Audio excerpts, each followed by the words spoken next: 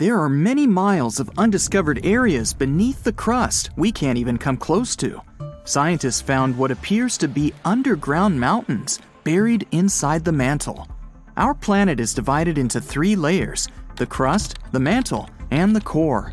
The crust is where 8 billion people, trillions of trees, and millions of animals live and thrive. There are also different types of crust in the land and the ocean. The oceanic crust contains unique rocks and is denser than the land crust.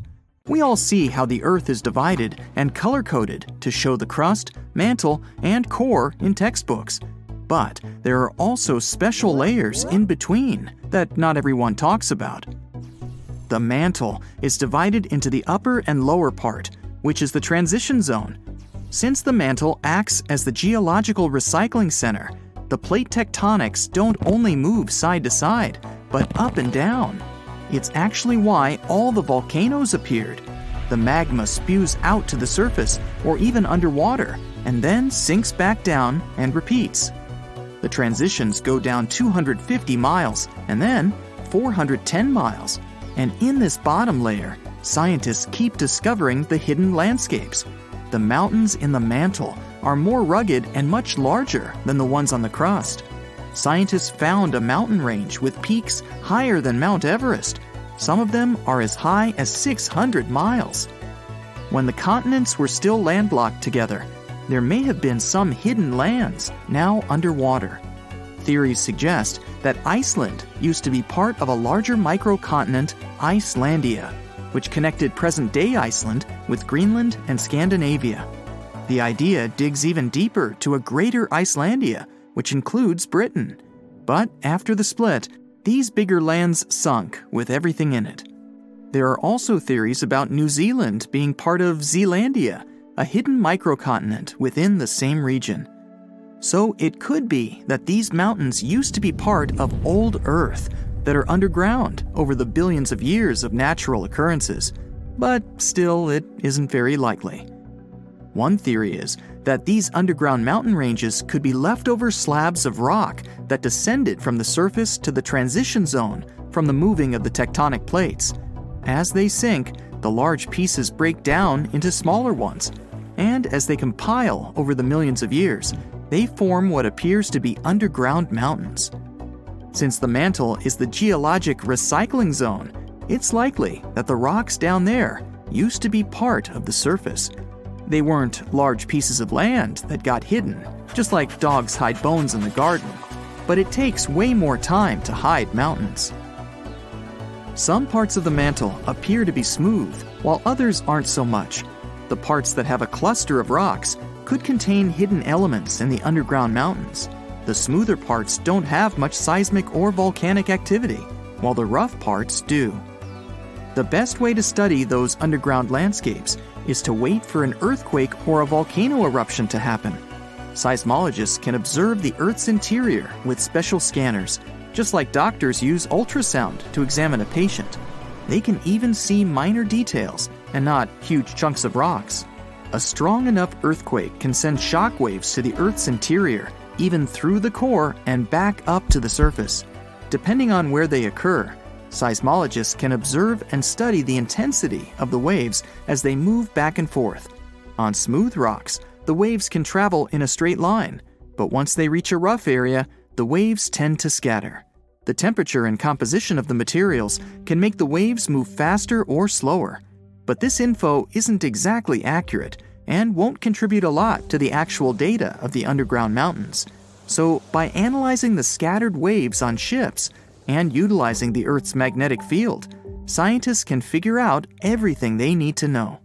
But these studies are only good enough to figure out the interior in today's state, not how the Earth changed over the past 4.5 billion years.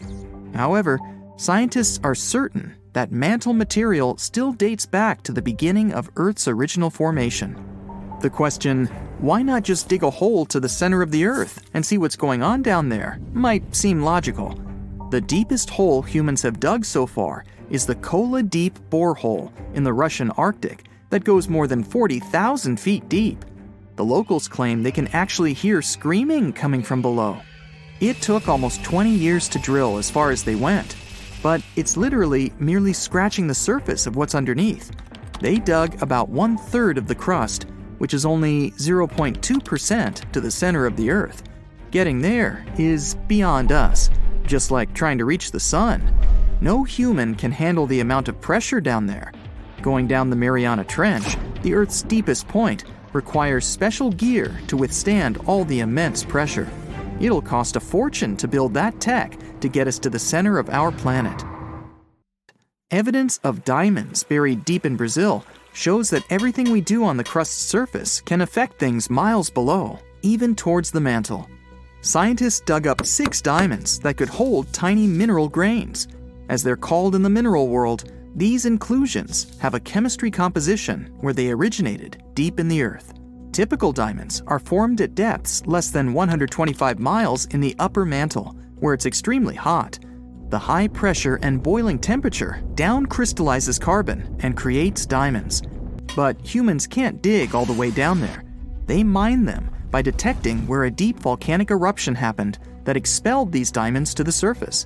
These eruptions occurred millions of years ago, when dinosaurs used to rule the Earth. They shot out the diamonds that were in the mantle and are now embedded within the cooled-down volcanic material. That's where people mine them.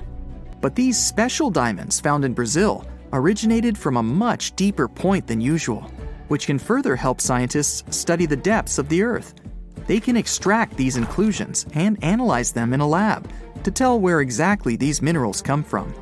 In the lab, scientists study inclusions, each just 15 to 40 microns wide, less than a quarter width of a human hair. They found out that they contained many types of minerals found in volcanic rock on the surface. The carbon composition of the magma from the surface is much different than the ones deep in the Earth. What's crazy is that these diamonds with special inclusions can only be found 435 miles in the lower mantle. With only a few samples of them found, we don't know what else lies beneath us. It's possible that those mountain ranges underground, taller than Mount Everest, can have traces of diamonds all around, which would prompt excavators to dig them up and saturate the market with them. These diamonds are less flawed than the usual ones and might even come in many sizes. It's possible to see diamonds as large as a car or as small as a grain of rice. There might even be new diamonds with different chemical compositions than the ones we find near the surface. The largest diamond in the world is the Cullinan, which can fit in the palm of your hand. It weighs around 1.3 pounds and is 3,100 carats. It was found in 1905 in South Africa. For anything to exist on Earth, you need carbon. In a nutshell, the carbon cycle is when plants and algae release carbon dioxide into the atmosphere or dissolved in water through photosynthesis. It's converted into carbohydrates and stored as fat. Later on, carbon dioxide is released into the atmosphere through breathing, which the plants benefit from, and the cycle goes on.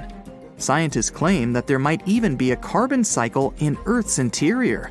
The oceanic crust has a lot of carbon sediment that could mix with the upper and lower mantle layer. But there still isn't enough evidence to support this. The deep diamonds might be the key to popping open that theory. Only time will tell.